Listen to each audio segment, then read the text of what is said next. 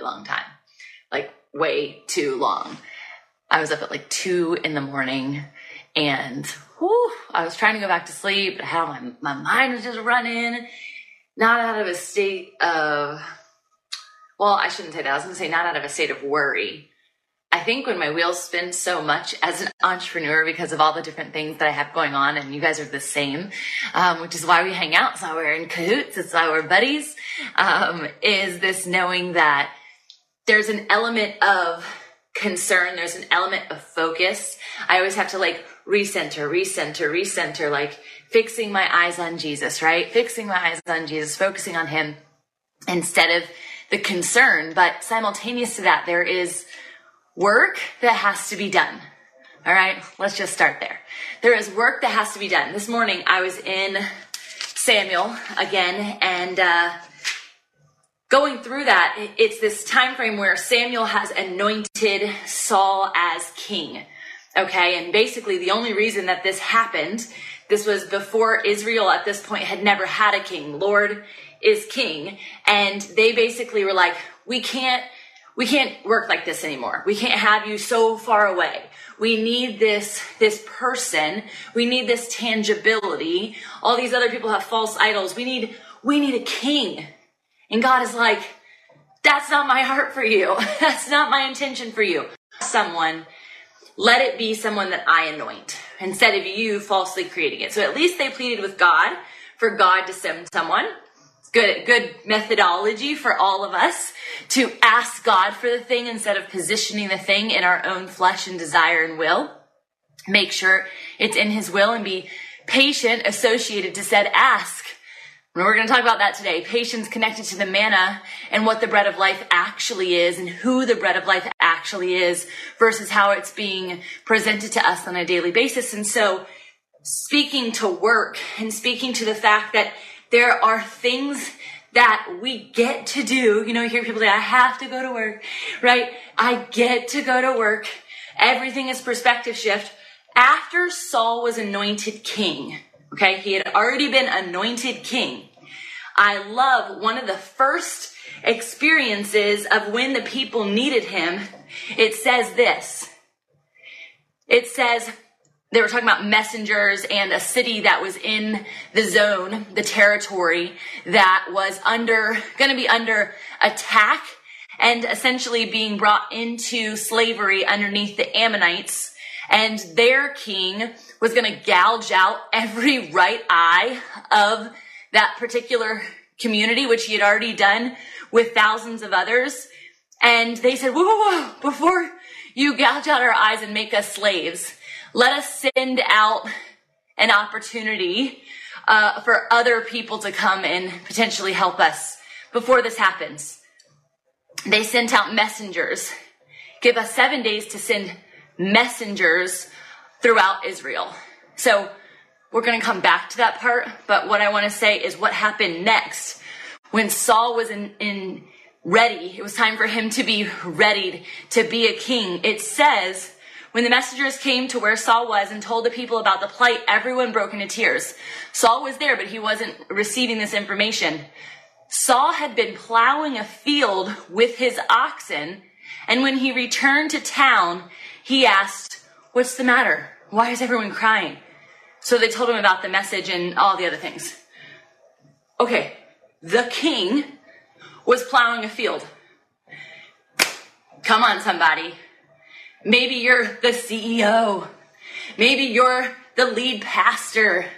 Maybe you're the ministry leader. Maybe you're the spouse, the mom, whatever your role, you have ordained work to do that actually keeps you on track and in alignment with where Christ has you. You know when you're alone plowing some field that Christ is talking to you. You know when you're working out next to the ocean, getting your run on, whatever that is, getting your pedal on. This is a time that the Lord can shape you and sharpen you. You can come back into center. Even when Jesus was removed from the people, removed from his disciples, and you might think that he was just like, taking a nap. No, he was fasting.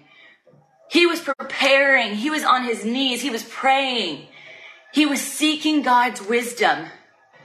That's connected to work. There are works, good works, that have been predestined for you before you existed. And here we are complaining. We complain about our works.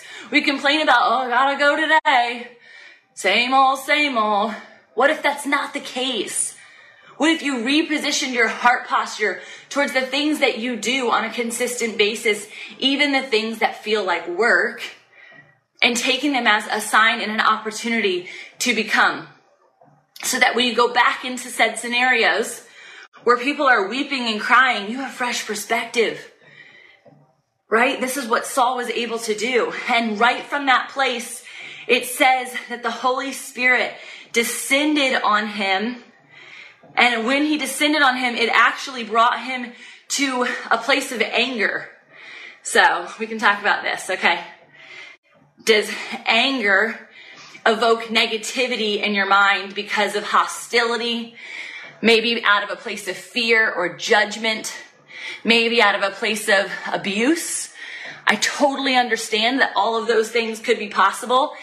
And yet at the same time, it's this knowing in the space and the character of Christ, there was many times that he became angry. But anger is also what evokes someone to change. Anger is also what evokes someone to create a barricade so that people can't get in to said abuse situation anymore. I think about sex trafficking, right? That infuriates me. Think about homelessness. I think about the poverty mentality that's been put on the church in so many ways. So many ways. And it makes me so mad because it's inhibiting us. When the enemy gets his hands on anything, I get pissed. I'm so mad. And so I wonder for you, have you put anger to the side because you think it's not godly? Because there's elements of anger that are so aligned to the Lord when it's for him, by him, through him, that we're activated to pursue. So Saul in this moment obviously was pursuing, saving his brothers and sisters, saving the chosen people of Israel, and going against this particular other king, and kills them and does all that. Old Testament has a lot of slaying happening. Here we are now with the slaying of the Spirit happening towards the enemy, right? I had this awesome guy, Austin Blancheville. I think I talked about him on Tuesday too, on my podcast on Monday. And he said that his dad, when he was little, and when he was on the pitcher's mound doing baseball, that was like his sport, he would tell him, he would actually wrote ATDS on his hand one day. ATDS. And he's like, Dad, what's that? He's like, when you're on that pitcher's mound, I just want you to remember your name. Ooh, this is a good father. I just want you to remember your name. God wants you to remember your name. Remember that you are called and anointed and mighty. ATDS stands for Austin, the Demon Slayer. And so he said, I want you to just take that ball. I want you to rip him a new one.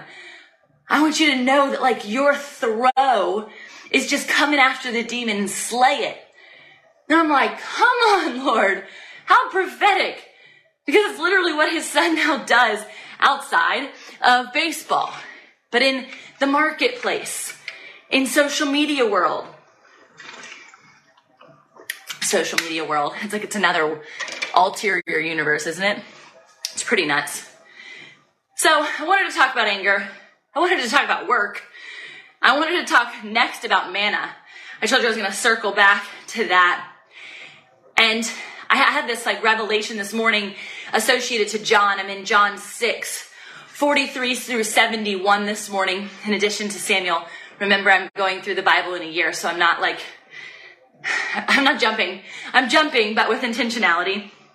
And I haven't talked a ton about the New Testament lately because I've been so enthralled with how applicable understanding God is in the Old Testament and how applicable it is to the ways of the world, and that this day and age that's so crazy and so chaotic from our standpoint is not news to God. Like, it's not shocking to him.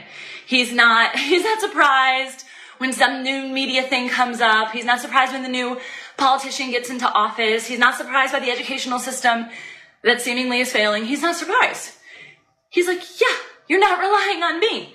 You're taking me out of all situations. You're creating false doctrine on what feels good to you, what feels right now. And it's inhibiting his will to be done on earth. So we're seeing destruction in darkness. All right. This is just true.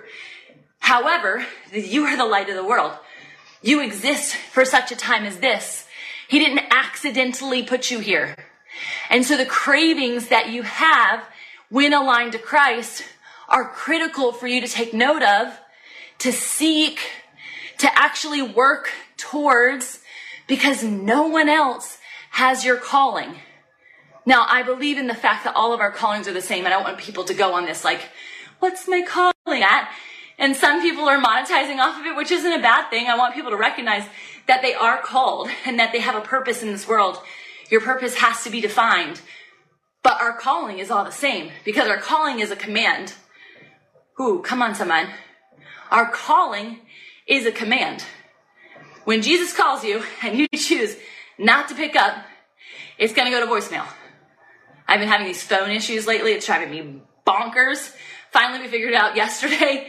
I had the toggle switch on to like no incoming calls of sources I didn't know. A lot of people call me that I don't have their phone number. I don't know who they are. And so it just kept going to voicemail. I'm like, I didn't even get it. They're like, it's going right to voicemail. God's trying to get to you and you have something toggled on by the enemy's tactic that is inhibiting you from direct contact. Woo, this is a good analogy. And you think, I can't hear from God. You're placing the blame on you. And because he's not speaking to you, you're going about your merry way. Something must be wrong with me. I must be out of alignment. Maybe I'm not operating in my calling. Are you trying to make disciples of nations? Is that nation in your home? Is that nation down the street? Is that nation in the grocery store? Is that nation in the expansion of global outreach? Is it through social media? Is it at your workplace? Is it insert your realm of influence? We are all influencers. Either you're influencing for Christ or you're influencing for darkness. That's a choice on you. But you've got to fix your calling card. You have to fix your dial. You have to fix this source and put him first and make sure he has direct access to you. So when it comes to manna, specifically in John, he's talking about how he is the bread of life, right? And they're like confused, like, how are we going to eat a man, his flesh? I don't understand. This doesn't make sense to me. And Jesus says, I tell you the truth, unless you eat of the flesh of the Son of Man and drink his blood, you cannot have eternal life within you. And this can get confusing. This can get really confusing for children, for people, and we're all children, right? But people who are new to Christianity and new to Jesus, and they're like, I really don't get it. There's so much about communion that is so sacred and so holy. And God was literally giving them in the Old Testament, in the wilderness, manna, the bread of life. I'm coming, right? Every single day, a reminder, I am present. I am here. I am your provision. Keep your eyes fixed on me. Don't take more than you need. I'm going to give you exactly what you need every single day. This is where we get it wrong. Because in that season, we know that they craved more. We know that they let greed get the best of them and maggots came into their bread. We know that the manna was just not enough. They got tired of the manna. They wanted something new. They wanted quail like the olden days in slavery. What are you doing right now in your own life? This revelation happened for me yesterday. Was that yesterday? Gosh, my days blend together. Yes. Yesterday I was on the beach dancing for my workout and just walking. And the Lord said, you prayed for this season, remember? This is the manna. This is the promise. This is my promise. You're walking in your promise. And yet we can get so distracted and so disheartened and so defeated. And we get hungry for the wrong things. We say the manna is not enough. Oh, man. When I look back on where I was and the darkness of those seasons and days and the depression that overwhelmed me and the suicidal ideation and, oh man, the battle that it was to just breathe. I was so unhealthy. I was so unsatisfied. I was so unfulfilled. I was just this chasm. I was just this robot. People called us Barbie and Ken, and I always rejected it, but now I know why. And I hate it more now because in that time when people would do it, we would laugh and joke and think it was funny. And really it was just, how void am I? She's made out of plastic. Nothing about her is real. And I don't know if my friends or family were looking at it from that perspective, but I sure do now. Man, there was actually some validity to that. So I shouldn't get so mad about it. I should be well, they called it out.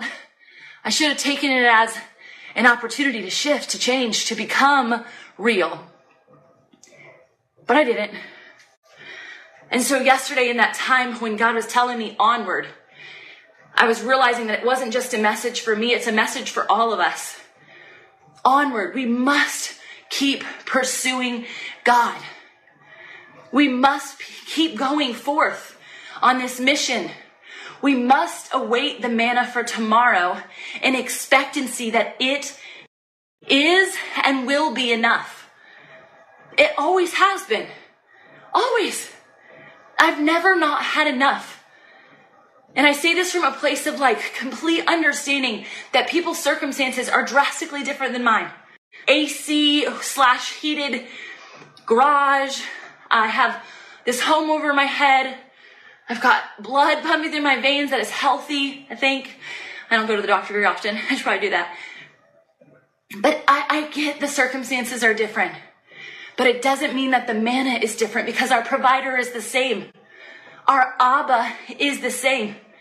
The love in which you receive is the same as the love in which I receive. The voice that I hear is the same voice that you have access to. The Holy Spirit that dwells inside of me, that empowers me to operate day in and day out, is the same Holy Spirit that you can possess if you don't already. If you're a Christian and you think, gosh, I don't know the Holy Spirit. Man, there's a lot of Barbie and Ken Christians. I heard it said this morning, there's a lot of Christian atheists. Man, hold that for a minute while I take a drink. There's a lot of Christian atheists. What does that mean to you?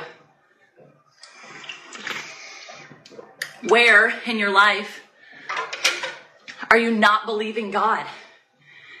Where in your circumstances are you not believing God? We don't get to be lukewarm Christians. That's not how we get to heaven. And God literally says that there's going to be a multitude of people who believe in him. And it is harder for a camel to get through the needle head, the head of a needle, the hole, the eye of the needle, than it is for us to get into heaven. Narrow is the pathway. And in order to be narrow, in order to get through a narrow place, we have to be fixed. We have to understand. I'm imagining myself, when you are driving and there's two big Mack trucks and you're ooh! There's a bit of hesitation. There's a bit of fear. Am I going to fit? Am I going to get through? And you kind of speed up to make sure that you get in. Oh gosh, is that how it's going to be?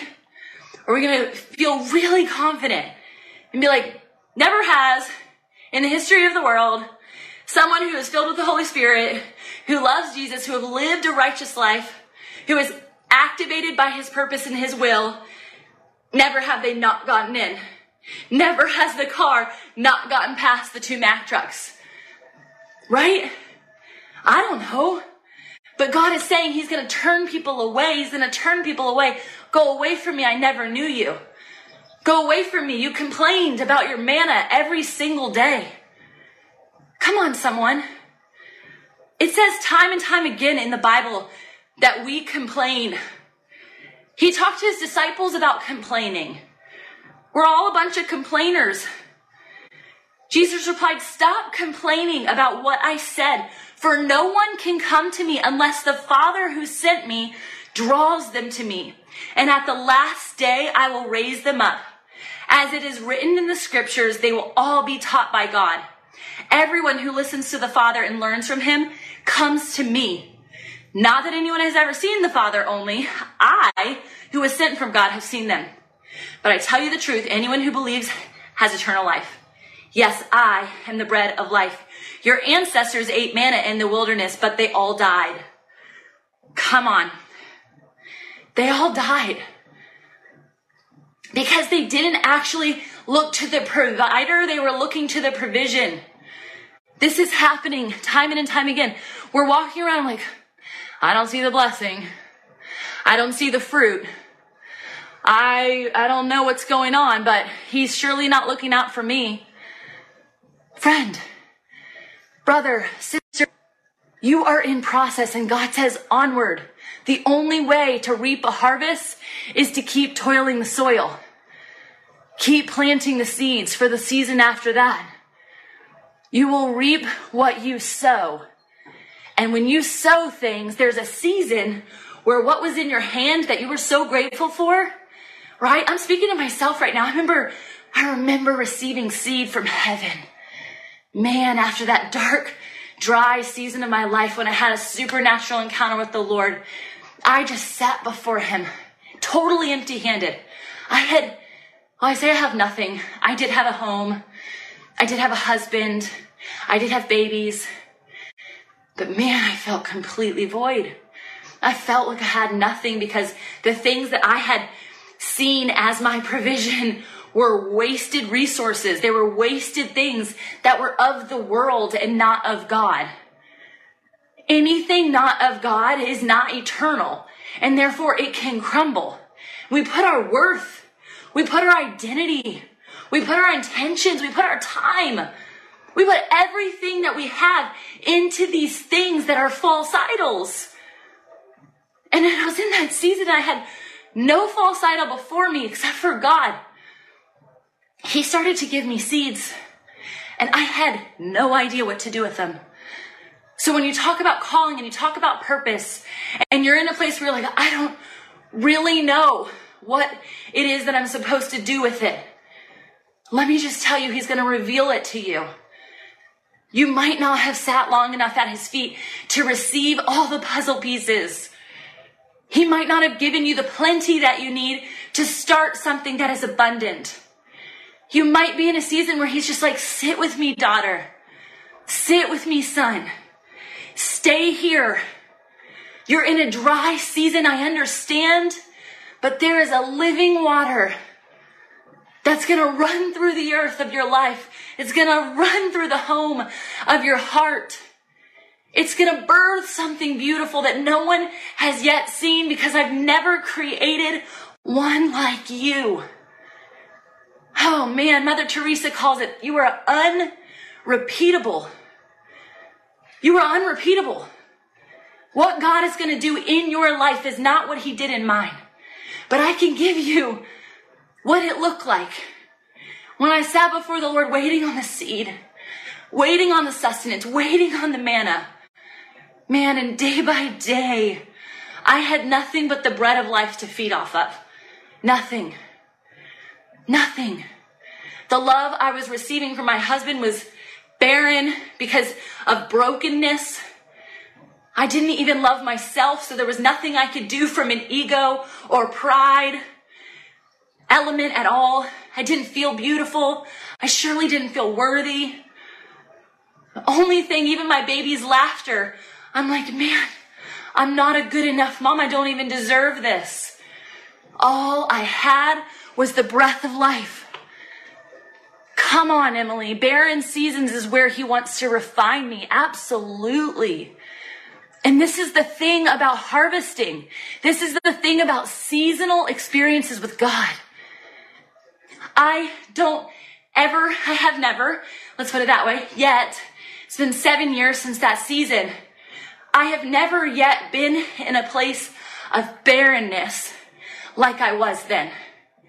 Like Hannah, who birthed Samuel the prophet, who ended up anointing King Saul, who led generations of revival and healing and maintenance and protection through God's anointing. Like Hannah, I was never barren again. She had children upon children, but there was this time that when she went from giving Samuel to Eli because she had consecrated this baby to God, after she was finished nursing him, she dropped him off in the sanctuary, and she only got to see him maybe once a year, and she would bring him this little coat every year. Could you imagine releasing your baby? Oh my goodness, no. I know mamas who do this out of bravery when they birth a child and they put that child up for adoption, and they're doing it out of a place of love and protection because they don't feel equipped. But I know that God wouldn't give them that child if there wasn't somebody to take care of them, to raise them up. Eli raised Samuel. He taught him how to learn and hear from God. He taught him how to sit at Jesus' feet. I don't know if Hannah was even going to be capable of doing that, but the barrenness she felt, the brokenness that she felt, and then the brokenness, she felt that barrenness again when she gave that child away. God blessed her with more. But even a baby takes time to grow, right? And I feel like, again, I'm in this, I know that, not really, but not an actual baby, a business baby, a vision baby, a ministry baby that's in the oven. And I got to wait on it. And there's patience connected to that. There's provision connected to that. Every single time the baby kicks, every single time a great thing happens in my business, a new person comes in to see the mission and partner with us. There are seasons and there are situations where it feels like the oven's turned off. I'm like, I think my dough's never going to rise. I'm looking in the oven. Are you sure this is what the ingredients were? I'm terrible at cooking, at baking specifically. I love it, but I'm terrible at it. I can never get the ingredients right, even though there's instructions. God knows this about me, so that's why I'm super creative. He allows me to just like play and throw spaghetti on walls, and like we're creative chefs, him and I. But I use this analogy because it's connected to the bread of life and it's connected to the manna, and you are having a bun in the oven. You're pregnant. We've talked about maternity and pregnancy so much, and it's Mother's Day week, so why not? It makes total sense. But I'm complaining. Are you complaining about the season you prayed for that you're sitting in right now? I promise you, you open your eyes, there's provision. I know some of the people on here right now, and there are things that you have been praying for that are happening, and you still are questioning God. Come on. You're still questioning God, and you're literally living in the promise. Jesus himself, the bread of life, was with these people, and they were complaining. He is with you. Holy Spirit is with you. And if you have never been baptized in the Holy Spirit, if you've never received the Holy Spirit, people believe that there's like two, I can't even think of which denomination, they believe that there has to be two baptisms. Baptism by water and baptism by fire, which is baptism by the Holy Spirit. That isn't the case of what happened with Jesus, so it's all in one. If you have repented, if you have given your heart to Christ, if you have come in to unity with Jesus, your lover, your maker, Holy Spirit is with you. Now, there's a variable here, because a lot of times you'll hear lukewarm Christians who have a difficulty operating in the power and authority of the Holy Spirit. Remember, at Pentecost, Old Testament, the Holy Spirit, it says this a lot. Holy Spirit descended on Samuel. I said that at the beginning. And then Holy Spirit left. And then Holy Spirit descended on Saul. And then Holy Spirit left. That's not the case. The new covenant, the new understanding is that when Jesus died on the cross, he was coming back as Spirit to equip us to do far greater things than he has done. And I believe, no different than the disciples, and this happened obviously with Judas prior to this, that we are becoming lukewarm because we are not seeking Christ. We're seeking and praising only the manna, the thing that is being put in our hands. This is what remains. If I only sat in that season of barrenness, receiving seeds, and thanked the seeds, that's not going to do anything for me. Because a seed without an intention, a seed without a calling, a seed without a purpose, a seed without a provider is just a seed. It's not going to do anything. He had to show me what to do. He had to teach me where to go. He had to teach me what soil to plant, how to do it, how deep does it go, how much water does it need, what season do I put it in, what sunlight does it need. Every element of your business, of your life, of your marriage has a plan. It is written. It's living and alive for you to understand, what do I do next? What do I do next? The Holy Spirit will prompt you in those places. He'll literally reveal the word to you that is so right on time for you. You and you alone. That's why you have to get the seed for yourself. I can't pass you the seed. As much as I want to disciple people, and I do, I go and make disciples of nations every day. It's my heartbeat. It's a part of my why. It's what ignites me to say yes to things like this that seem crazy and make no sense. However, my discipling is simply guiding. Even Jesus himself, who is the bread of life, was like, you can't even come to me until my God prompts you to come to me. My Father will draw you near to me.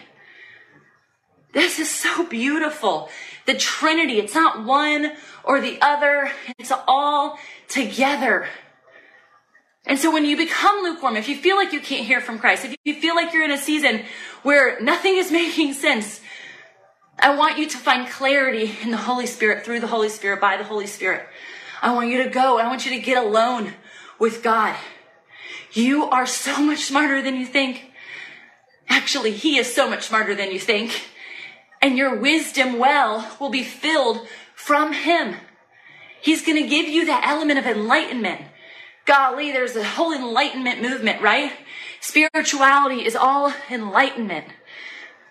You cannot have light without the light of the world. So there is no enlightenment without Christ. There's no spirituality without the Spirit.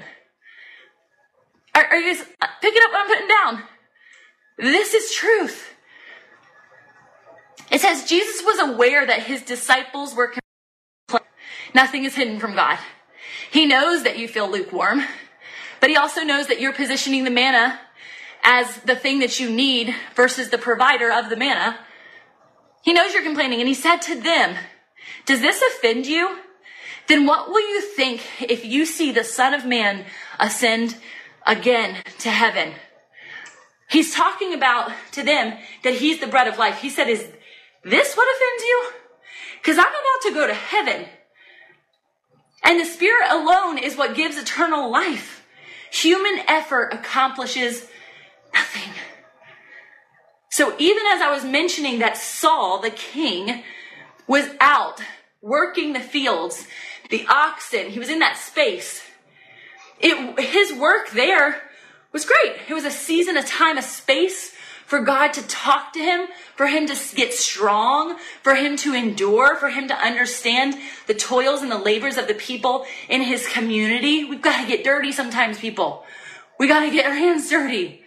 We got to be in the places we don't want to be, in the seasons that we don't want to be there, because he's teaching us, he's equipping us, he's empowering us to have tools and resources that we're going to need when we're in the temple, we're on the platform, when we're writing the book, when we're building the business.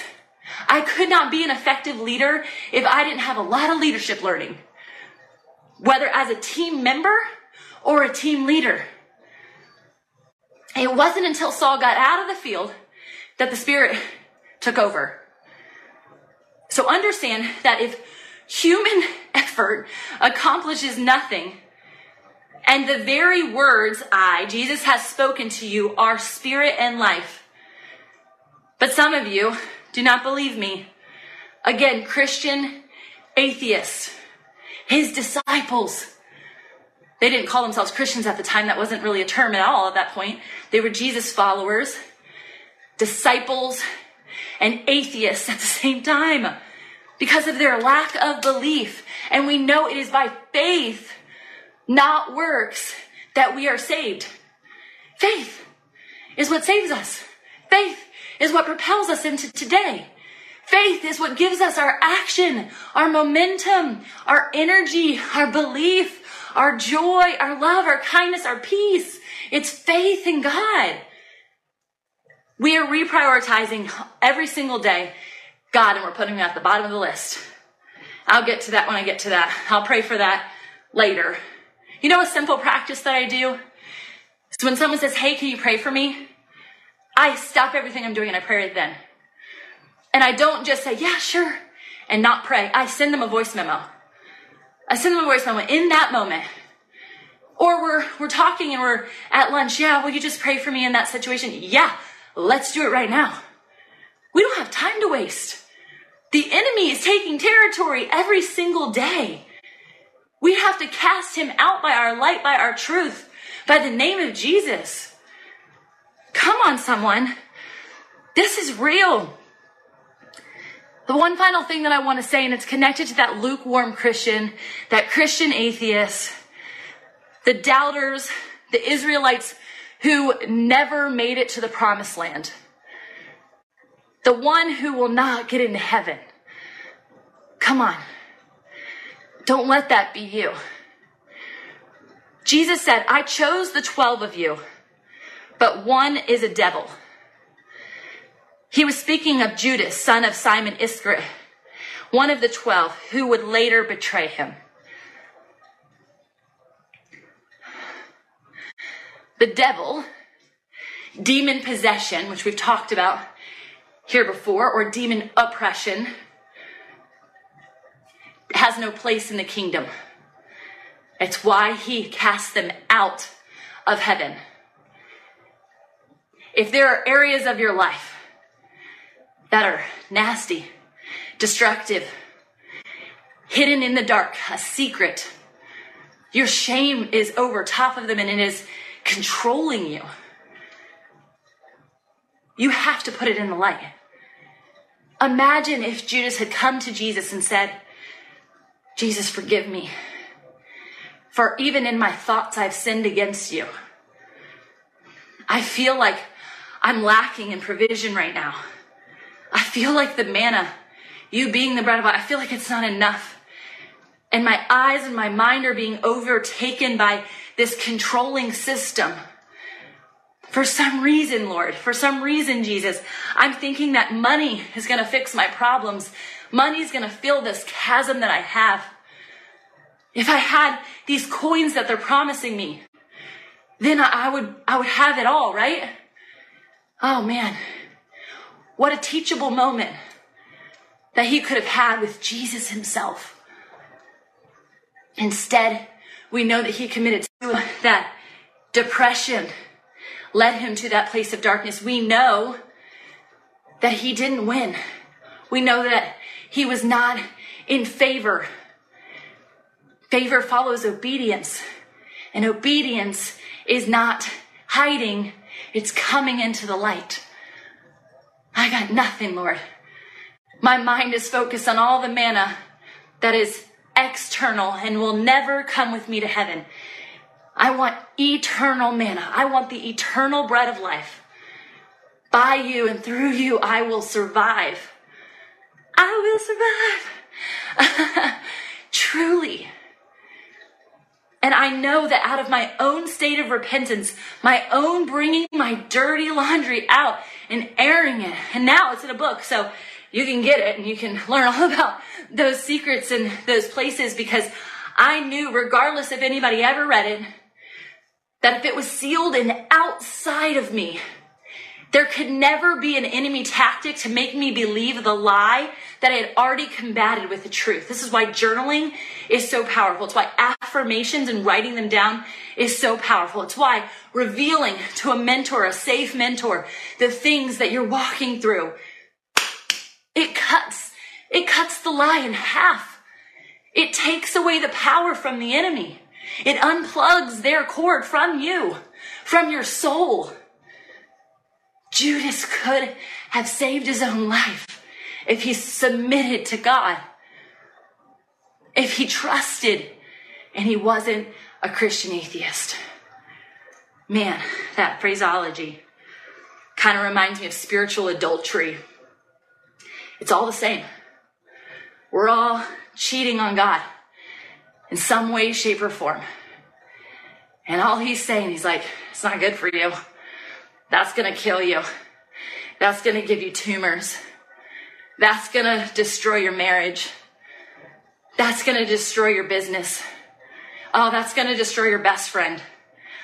That's going to kill your baby. And we do it anyway, like Judas. Don't be like Judas. Don't be like Judas. And I'm going to take my own medicine today. Tamara, Lee, Andress, stop complaining. Live in the promise. Live in the provision of today. Tomorrow has anxieties of its own. God loves you. He sees you. He wants you. He wants to feed you. Oh man, let's pray. God, we just thank you that you are the bread of life, that your word is true, that your word is eternal. God, that you have given us sustenance day in and day out. God, that even in our driest season, we still have breath. So we still have you, Yahweh. God, you're a compassionate Father. You don't even see our sin when you look at us because you've already sent your son to cast it as far as out into the sea as it could possibly go. As far as the east is from the west, that is eternity, Lord. You love us. You are filled with mercy. You pour grace out on top of us, Lord. You give us your power and your authority and your anointing by the power of the Holy Spirit. Every single day, God, we dwell with you. We sit at your feet. We submit our ideas to you, God. We submit our seat of confusion. We submit our fleshly desires. Lord, we give it all to you. We give it to you. We walk in your resurrection power. We leave the past behind us. We press on towards the prize. Onward we fight. Onward we go. Onward we invite brothers and sisters into the kingdom alongside us. God, I don't want to go alone. And I know that I won't. God, we thank you for the anointing of pastors and prophets and prayer warriors, intercessors. God, we thank you for the teachers and the evangelists. We thank you, Lord, for their anointing. We thank you for the apostles. Lord, we thank you for their vision. We thank you that we can come under a covering of people who are trusted mentors and advisors. God, will you reveal those people to my brothers and sisters so they know that they don't have to be alone. So they know that there are teachers that you've sent, just like you are the ultimate teacher, and they can hear from you. They want to sharpen them. And yet at the exact same time, you've brought safe havens into their space as mighty resources, as mighty conduits of teaching, of training, of equipping us, Lord. We thank you where we are right here in this day, in this moment. We thank you that you are more than enough. We thank you that we have everything we need at our fingertips, God. God, if you love the birds and you love and feed the birds and you dress the lilies in the field, God, you will clothe us with dignity and strength. And we will laugh without fear of the future, God. We thank you for the entrepreneurs who are coming to life right now, that are in the season of receiving their seed. Oh, Jesus, thank you, Lord. Thank you that you are still blessing people. Thank you that you are still bringing new ideas to people. Thank you that you are creating fresh harvest for people. Thank you that there are brothers and sisters who are harvesting now because of the reaping and sowing they've done in the fields. God, they've worked the fields, and I thank you for their work. I thank you for their tireless effort. I thank you for their vision. I thank you for their truth. I thank you that they share the hard, laborious experiences with us, that they don't keep that behind a curtain, Lord. I thank you that there is strategy and solutions that we can align ourselves with. God, that are biblically rooted, that are biblically sound. God, rise up these leaders in the marketplace. Rise up these founders that create safe havens for other entrepreneurs and people who are walking this life out. Oh man, God, I just feel the doors opening. I see these doors opening. I see your children flooding into these places these safe houses, Lord. Oh man, we can't do it without you, Lord. You are our firm foundation. I thank you for the breaking. I thank you for the renewing. I thank you for this season of isolation and darkness that I was sitting in, God, that you never left me alone, that you were the light. This little light of mine. You ignited it, Lord, and I thank you for that. I thank you that the closer we come to you, the brighter we are. We are a city on the hill. We praise you, Lord. We thank you, Jesus. Oh, in Jesus' mighty name. God, I love you guys so much. Seed without soil to be planted is nothing to grow in. Yeah, it has nothing to grow in. You can learn to bake. Thanks, Kelly. Oh, man. I love you guys. I so appreciate you. Look a sunrise and you will see his goodness. Yes, ma'am. That's what I did yesterday. Don't wonder where your purpose is. It's here for you. Though I love wonder. I love godly wonder. All right, y'all. I'm going to pop out. My little girl just came in. She looks so cute in her little tie-dye. You want to come say hi to my friends? No, not this morning. Are you sure? All right. Love you guys so much. Chat soon. Remember, Pedal and Preach is on Fit and Faith Podcast. Drops every Thursday. So a new one from other weeks is out today. And we have Founder Collective podcast that is now syndicated on our radio, and the FounderCon, where you can see and actually ride with me. I have some fun news about that. I'm not sharing yet. Is happening in Raleigh, North Carolina, November 10th and 11th. It's going to be epic. We're actually going to maybe ride. So I'm not going to give you the details, but it's going to be epic. Anyway, I love you. Get your tickets now. Early bird tickets are available. I don't want anyone not to be a part of it. So we have a huge virtual event that's going to be taking place, which we're going to be announcing all the details for that. If you can't fly or get hotels or any of that for any either financial reason, or you have commitments at home that you can't leave, I have opportunities for you to make a stage in your hometown, maybe even in your home. And so we're going to be doing an opportunity call for watch party hosts here soon, where we will be essentially lighting up your house with all the swag. So it'll feel like you're a part of the event. And you will get to host people if you have the gift of hosting, which my husband absolutely does. Or maybe you know a friend who would be an epic host and you would just be the main stage speaker. You would get to share the stage with everyone who will be in person as well, and have some backstage access to those speakers throughout the time. So there's a lot of information to learn about it. But if you're listening now, that means that you have some way, shape, or form that you can interact with us through FounderCon. And I would love for you to be there in some way, shape, or form, because your presence matters and you wouldn't be here now if it didn't. So God put us together and we cannot separate. Love you guys. See ya. Where are all my authors out? Or my wannabe authors, my wannabe best-selling authors, in fact. This can be you. And it doesn't have to look like my journey, which was a 3-year writing journey and a multi-year understanding and unpacking the publishing industry and agents and Amazon and all the things that go into being an author that people don't think about. They just want to write the book, which I get. I want you to just write the book. But I want you to be equipped with the resources and the knowledge of what to do next so that the world can receive your message, so that the world can learn from you, because you are wise, my friend. I am certain of it. And what you have to share is rich, whether it's a devotional, whether it's a children's book, whether it's a novel, whether it's a memoir, regardless of the genre. I want to equip you with the how-to and help you to stay accountable and execute. How do I do that? Well, besides having our publishing company, Fit Press, and giving you the resources to distribute it, not just on Amazon, but to the world in book format at bookstores. Yes, I love things that I can hold in person. Also, it's through a book writing retreat. It's to get you going. It's to get you in flow. It's to teach you the rhythm of a writer and to give you specific resources and training on how to keep moving the needle after you leave this 2.5-day dynamic experience. It's a space that is open and vulnerable. It's a space where you have time to actually sit and write. You will get spoiled in the process because I think authors need just the right environment of relaxation and energy connected to that. So if you're interested in being a part of the book writing journey with us as a Fit Press company, we'd love to have you come. You can check it out on the website.